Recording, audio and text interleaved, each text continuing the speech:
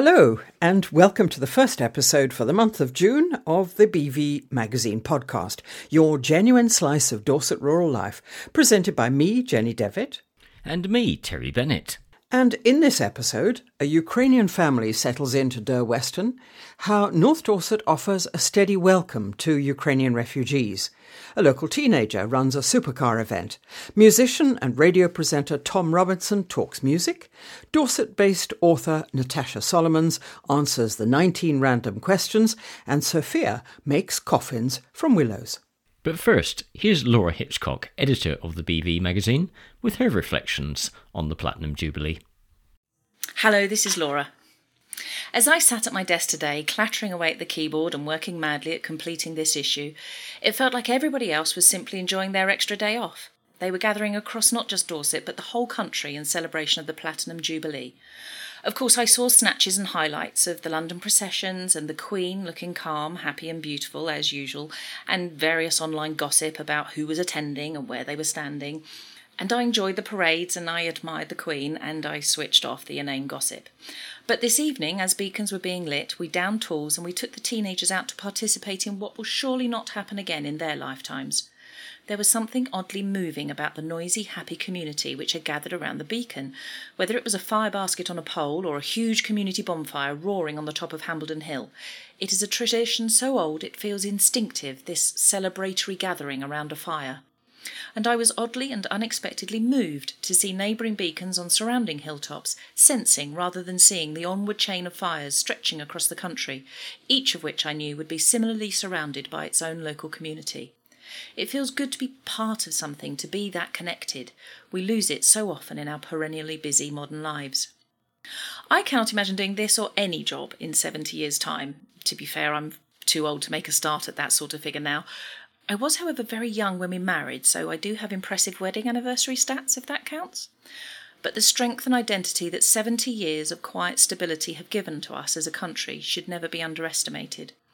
I remember being baffled when Margaret Thatcher was no longer Prime Minister. I didn't remember ever having anybody else in charge, and I was unsettled that apparently it wasn't a permanent thing, like your head teacher or Mrs. Kitts in the corner shop.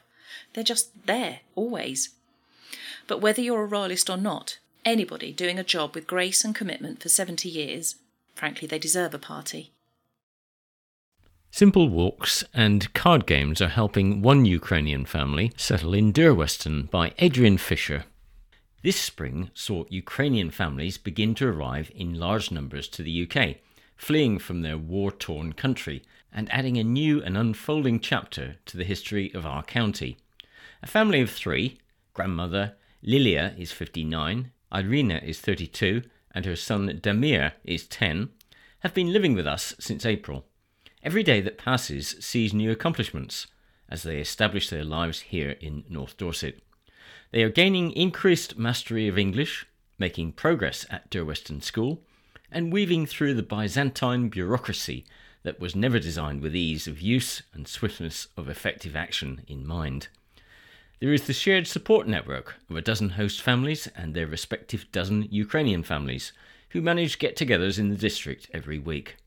Somehow, nothing really matters compared with packing a bag at an hour's notice with just 3 changes of clothes, leaving everything else in your life behind.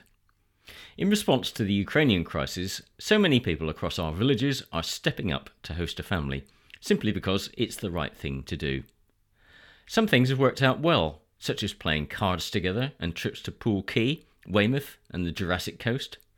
All are relaxing ways of simply getting to know each other. Google Translate was brilliant at the start, though now we are encouraging them all to use it less and to try and converse in spoken English more. English lessons are also helping so much. There are harsh realities in their experiences. Some mothers got out of Ukraine with their children on the day the invasion began, determined that their children should never see or experience atrocities which would scar them mentally for life. They were so wise. Weeks later, women now crossing into Romania are describing their single worst shared reality, the rape of mothers, daughters, and even young sons. They are so traumatized.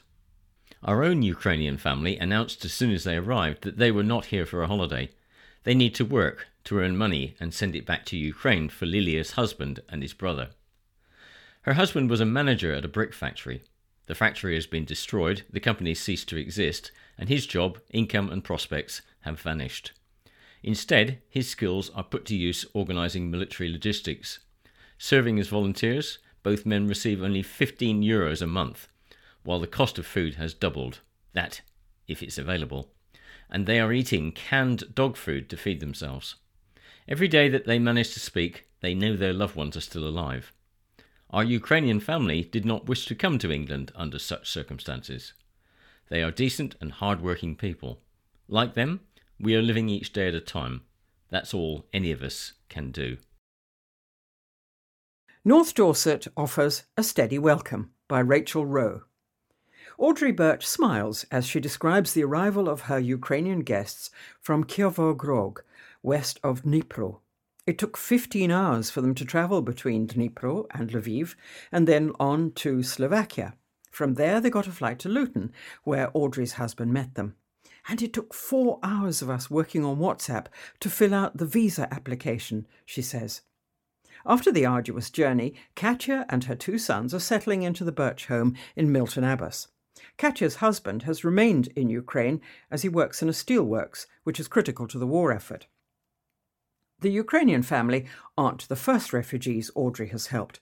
She's working with the Blandford Welcome Group, a committee established to support one family as part of the government's community sponsorship scheme for refugees. Taking one family at a time, they help them to resettle and build a future in the town. We must raise £20,000 through fundraising, she says, and we must also have a suitable property. Our guest family is classed as highly vulnerable and selected by the Home Office from a United Nations security camp, a UNHCR camp. We've a 3-bedroomed house in Blandford. Everything is vetted by the Home Office. We receive a family, welcome them as a community, and help them to be independent. Blandford School has been fantastic. We had a Syrian family who stayed for 18 months. Now the father has a job in Bournemouth and is settling there. I asked Audrey what it is about refugee work that interests her. She replied, "We hear so much about people who've been pushed away from their homes. To me, a refugee hasn't got a chance. So many of the problems in this country have been about economic migrants whose own governments have failed them. During the war," she says, "my father was a refugee from Poland. He came to this country. My grandfather was killed by the Germans. When the Red Army arrived, my father had to leave Poland. So when I hear the news, there are echoes of what my father went through in 1939. And it's not the Russian language, but the language of communism at fault." Unlike refugees from the Middle East and Afghanistan, who've settled mainly in urban areas, many Ukrainians are asking to go to rural counties.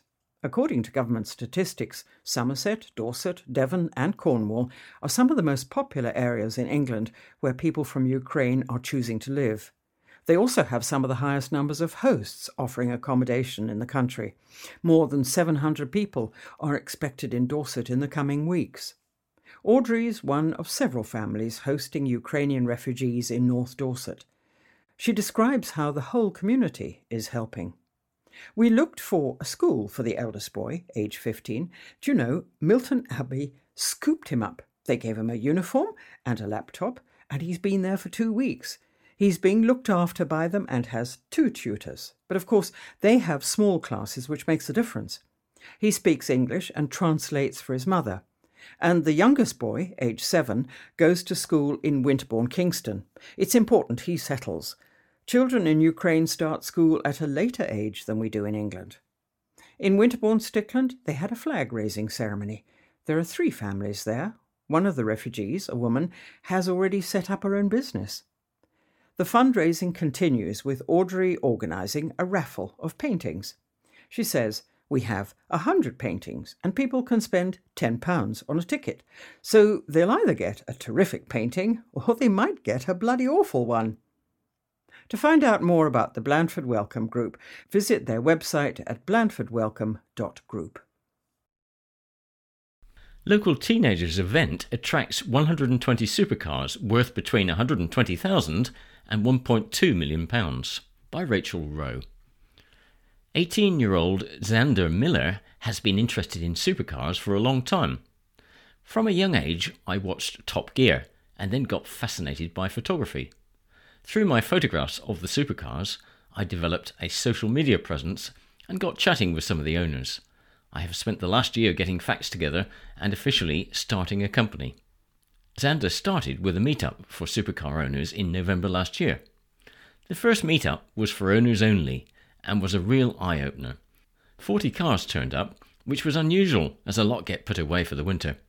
People started talking to each other about their cars, and it was a lovely day. Some of them hadn't met each other before. I'm wondering how these supercar owners reacted when they found out who had organised the meetup. Xander is still at school. Xander smiles. My dad took me to the first meetup, and all these owners went up to him asking if he was Xander.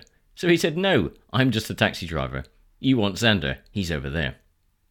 The next meeting was a more significant event, with more than 120 cars attending, with values between 120,000 and 1.2 million.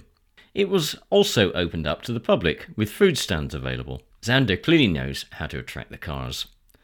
Some of my friends came, and they were impressed. One of my friends turned up with his dad, who has a supercar, and he was amazed at the turnout.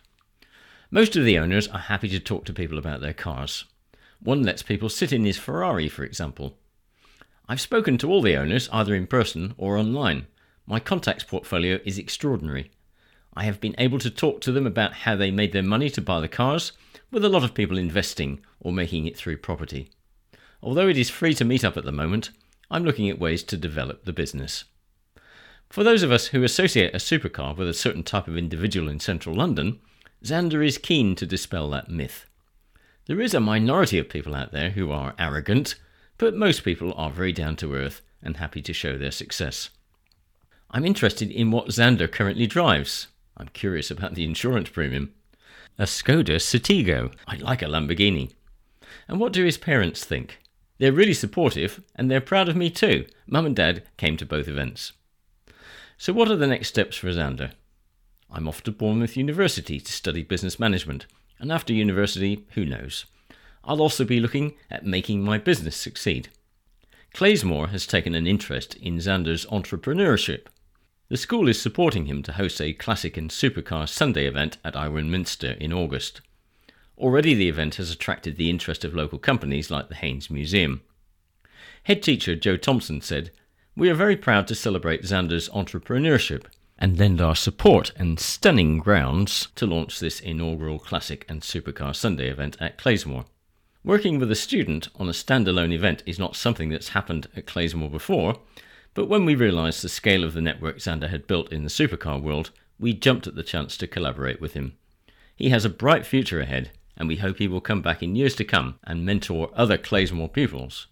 We can't wait to welcome visitors to Clayesmore to see magnificent cars and soak up the atmosphere in our glorious grounds." The classic and supercar event is at Clayesmore School on the 14th of August. Tom Robinson, 72 and still got it, an interview by Laura Hitchcock.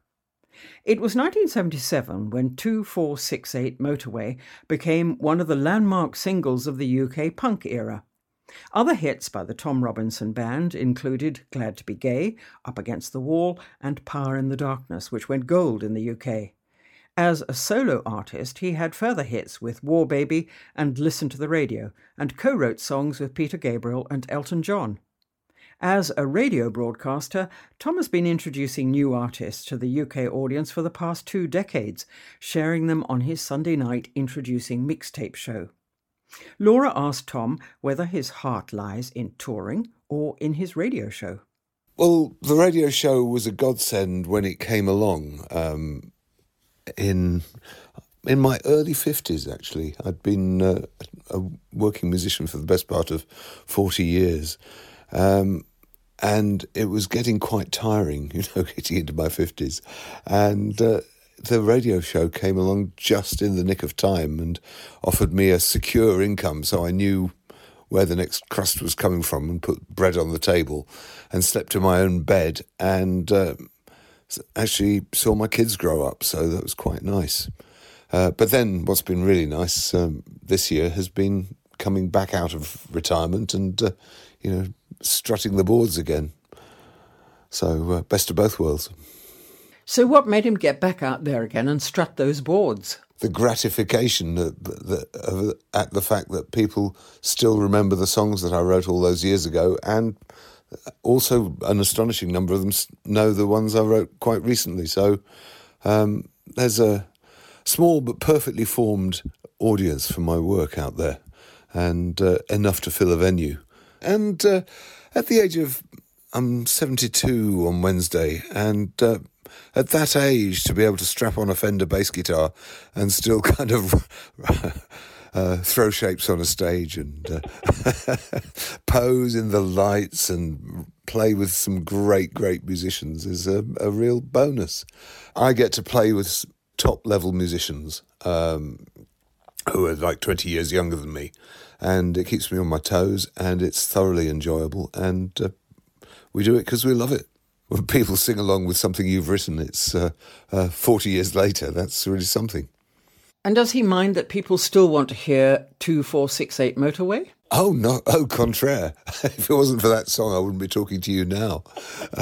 No, the great advantage of not having had very many big hits in comparison to someone like, Elvis Costello or Sting or other contemporaries of mine who've gone on to great things.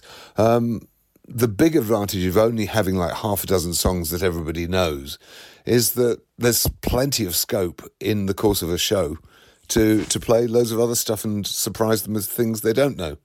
So we can play all the songs that everybody knows and everybody's happy. But I've got an awful lot more latitude to kind of reach out and do interesting stuff than I would have if I had to play a greatest hits set all night. And of course, over the last 20 years, a lot of his career has been about introducing new artists. Yes, absolutely. And, I've really had a great time on this tour, actually inviting my favourite artists that I've played on the radio to come and be the special guest to open the evening. A lot of them just completely under the radar artists who I've been playing on my BBC Introducing shows. And it means I get to see them play live. They get to play to an audience that doesn't know their work. And I think my favourite on the last tour was a schoolgirl from East Sussex who's 14. She first sent me a record at the age of 11 that she'd made with her dad at home, and it was stunningly good. Really radical and edgy and sort of spiky and angry, and it was wonderful. And I played her next few records, and then I got in touch when we played Brighton and said, do you fancy coming and playing a few songs? And it turned out she'd never done a gig before, and she did her first gig opening for us at the age of 14 in Brighton. And she was brilliant as well. Presumably, the entire music industry has flipped on its head since Tom started to the way people access music now. I think the key word there is industry, because we've always thought of music and the music industry as being pretty much synonymous. And the older I get, and the longer I live, and the longer I work in this strange business, the more it becomes clear that music isn't the same thing as the music industry. The music industry exists to extract money between the creator and the consumer. That's why we have publishers, that's why we have managers, that's why we have record companies, that's why we have touring companies, that's why we have equipment rental places, we have rehearsal space managers. There's endless people all creaming their 5% off down the line. And I think the interesting way that music is going now is that the consumers are able to get much closer to the creators, and the creators can bypass a lot of that stuff. I see folk bands who have a mailing list of a couple of thousand people, and they're making a great living off that because there's nobody taking off overheads. So if, say, somebody's willing to spend £100 a year in discretionary income, buying your concert tickets, buying your albums, supporting your crowdfunding campaigns, buying T-shirts, what have you, that's a gross of £100 a year from one person coming in. And if you have 1,000 of those people, that's 100,000 a year. And that's giving up the day job and making music full time on a very small audience. So you don't have to have a big industry behind you. You don't have to be on Radio 1. You don't have to play Glastonbury in order to make interesting music and have an audience who loves what you do. We used to have this term unsigned as a way of denoting artists who hadn't yet made it onto the industry radar. And it's kind of demeaning, oh, he's an unsigned artist. I mean, he might make it one day. Whereas there's no shame at all in being unsigned. I think these days we call them independent artists. And they get on with it without waiting for somebody else to give them permission to be musicians. So which does he prefer to be his legacy, campaigner or musician? I never got into kind of sexual politics of campaigning for LGBT rights or for racial equality with Rock Against Racism. It has to be music first and foremost. Unless you're making music that people love and really take into their hearts, nobody gives a toss about your political opinions, your views, your campaigns, or any of the rest of it. Nobody's going to buy your record because they agree with your political views. I don't think it has the power to change minds, but I do think it has the power to kind of reinforce people who are ready for change. And Tom Robinson is appearing at the Exchange in Sturminster Newton on the 24th of June, a full band show ahead of their Glastonbury set the next day.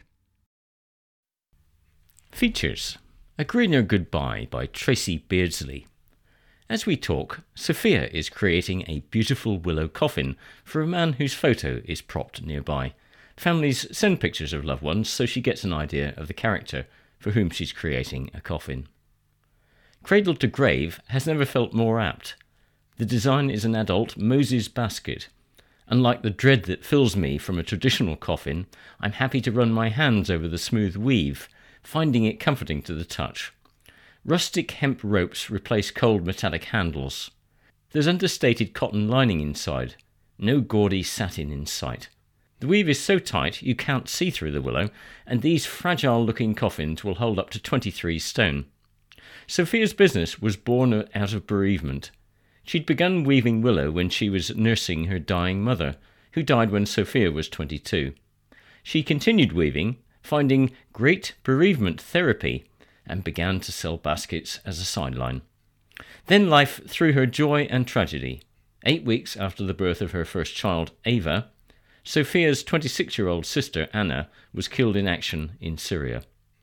I had this incredible experience of my life being thrown up into the air, becoming a mum and losing another family member. It took me a while to percolate my emotions, but I came away with a better awareness of the preciousness and the sheer transience of life, prompting me to reset my goals. With 10-month Ava in a sling on her back, Sophia mastered willow coffin making and launched Woven Farewell 4 years ago. Now her second child, 1-year-old son Idris, sits on her back as she works. Sophia's environmental ethos is impressive. There is no greenwashing, but a true commitment to a greener footprint in an industry that is highly polluting. The willow is grown just down the road in Somerset. Wood for the base slats comes from Bridport's Egerton sawmill, and biodegradable plastic or organic cotton is used for the lining. All coffins are biodegradable, releasing no harmful gases during cremation. Sophia even donates 5% of her business profits to the Woodland Trust. She says, "I'm genuine in my sustainability policy. My philosophy is very much that life and death are simply part of the same coin." Added to this is what Sophia describes as a twin funneling of a cost of living crisis and the climate crisis. Funerals are neither cheap nor green. In America, rental coffins are a lot more mainstream. There's a panel at the end of the coffin which folds down and the coffin liner slides in and out, so it's very hygienic. The deceased doesn't touch the sides of the rental coffin at all. We don't have this culture in the UK. It requires a mind shift on a taboo subject, as well as greater awareness of hygiene standards and how the aesthetics work, so people feel they can trust something new. Willow coffins are made with one continuous panel, so can't be reused, yet. Sophia is designing one with a collapsible willow foot panel that she aims to test with local funeral businesses, probably the first of its kind in the world. She's also working on a willow canopy to go over a cardboard coffin so that it can be lifted out and reused many times. Sophia welcomes bereaved families to her workshop, and they can even get involved in the making of the willow coffin. Giving people the opportunity to see the coffin before the funeral and, if they wish, take part in making it, can be cathartic and an important part of the bereavement process. I've even had somebody help me weave their own coffin. Sophia is already a national award winner, silver in Best Businesswoman Awards 2021, but she is modest about her achievements. There is a definite mind shift towards more sustainable, family-centric funerals. I feel like a very small peg in the loom of a bigger momentum.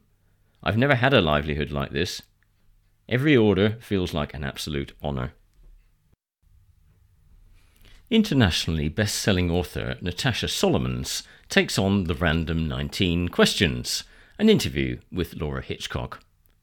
Natasha Solomons is the author of 5 novels, including Mr. Rosenblum's List, set in Dorset, and the novel In the Viola, which was chosen for the Richard and Judy Book Club.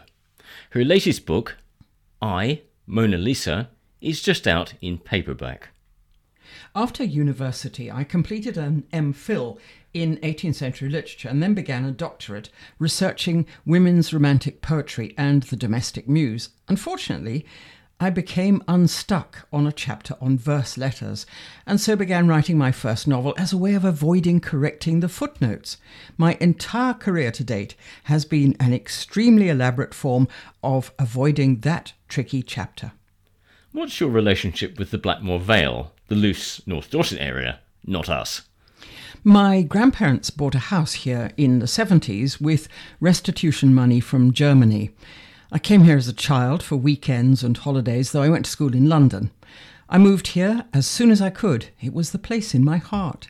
My first novel was set here, and this is the place I feel centred, the place I always come back to. The Blackmore Vale is where I love to come home to.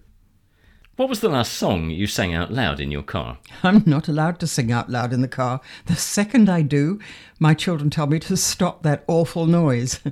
My daughter complains if I sing, she might actually die. Even when I'm alone, their voices are in my head, stopping me. I used to sing in choirs and probably would have tried singing something like Summer Is A-Comin' In to torment them on the 1st of May, and that would have elicited some response. What was the last movie you watched? Would you recommend it? After 2.5 years of not going to the cinema, the last movie I watched was Sonic the Hedgehog. No, I want those hours of my life back. I ate a lot of pick and mix, just for something to do, and my tongue went blue.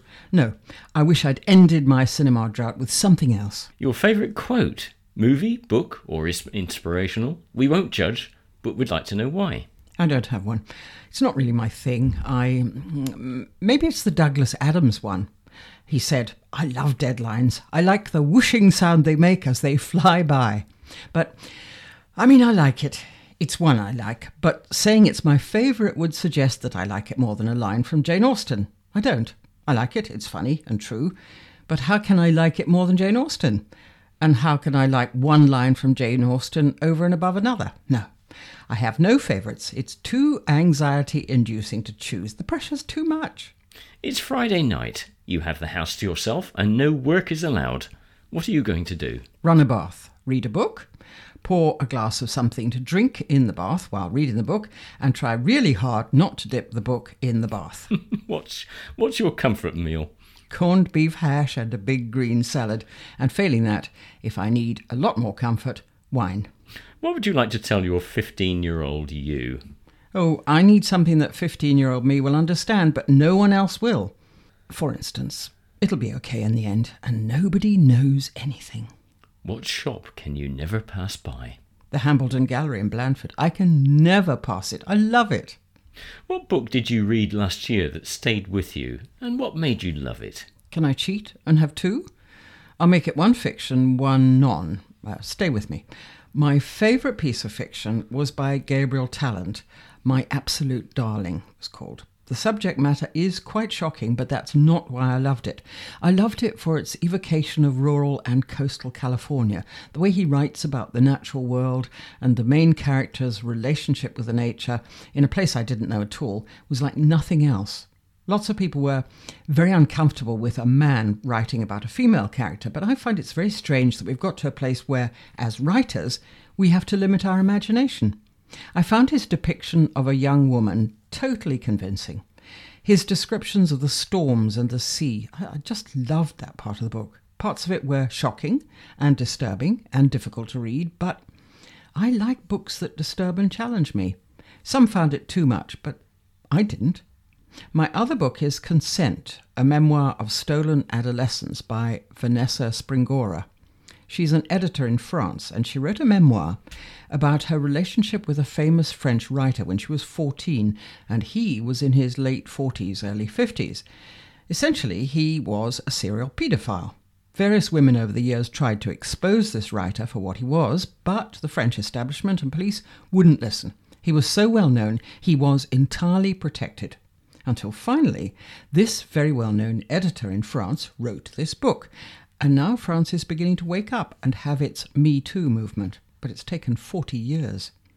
It's remarkable for her strength and courage, but also because it's an astonishing piece of literature, a sort of anti-Lolita where she writes about his erasure of herself. He not only takes her girlhood and innocence, but he steals her voice. He turns her into a character in several of his novels, steals her name, and turns her into his character, which is a warped version of herself. This fictionalized version chases her through her life. She pleads with him and his publishers to remove her from the books, but neither he nor they will. He uses a photograph of her as a child and refuses to stop using it. He doesn't just take her body, he steals and publishes her voice. And so this unbelievably well-written book is a reckoning where she says, "Here I am," and settles the account. It's written with such acidity and beauty. Utterly brilliant. What about your favourite crisps flavour? Salt and vinegar. So vinegary they make your cheeks pucker. Cats or dogs? Dogs. And she looks happily at Mr. Bingley, currently loafing under the table. What are your top 3 most visited favourite websites, excluding social media and the BBC News? How to get your dog to stop barking, the British Library, authentic Shakespearean insults, I do go there a lot. Oh, and a high runner-up would be an unceasing search for holidays in Italy. What's the best biscuit for dunking? I don't like to dunk biscuits. Who wants floaters in their tea? I just don't like soggy biscuits. Sorry. Actually, I'm not. What's your most annoying trait? I've got quite a lot. How do I pick one? I worry about everything. Super anxious, super self-critical. Nothing's ever good enough. I'm also disorganised and forgetful. If left to my own devices, I will forget everything. I'll casually throw away really important stuff. We could be here a while. Do you need more? Tell us about one of the best evenings you've ever had. Can I cheat with an afternoon instead? We had a really great afternoon in Bath with my children about a month ago to celebrate my most recent book being out. It was so special. We went to an Italian restaurant, obviously, the book's set in Italy. It was just one of those times. I got tiddly on some Prosecco and we ate so much that my daughter said she felt like an overstuffed pillowcase. Then we toddled around Bath and I signed hundreds of books and we went to the baths and it was just really fun. Low-key, just a good day, being with happy children, having happy times. Oh, and then in Milan last week, in the Leonardo III Museum, that was really lovely. The photo opposite is of me on the balcony. I was so happy. That was a great evening. What was the last gift you gave someone? Genuinely the most recent? A sausage for my husband. It was much appreciated. What's your secret superpower? I have 2. First is the maternal object echolocation service. It's a widespread phenomenon found in most mothers, actually. It's an ability to find objects that hitherto have been lost and searched for to no avail for some time up to this point. Socks, toys, pants, shoes, bags. I can find these objects even when I'm not in the room. Even over the phone, I've been known to locate them. My second is every writer's superpower, an empathic ability to imagine yourself as someone else, in another time, in another situation. What in life is frankly a mystery to you? Most of it. I just thud from one corner to the next, mostly wondering how I got here. And last, you have the power to pass one law tomorrow, uncontested. What would you do? Stop dunking. Is that too controversial? It's just too much power. My daughter always wishes for wings. It's not very practical, but it's an excellent wish. I think she'd have wings made legal, so I'm going to go with hers. Well, that's it for episode 1 of the June BV Magazine podcast. We'll hope to see you again for episode 2 next week. Until then, it's goodbye from me, Terry Bennett. And me, Jenny Devitt. Bye-bye.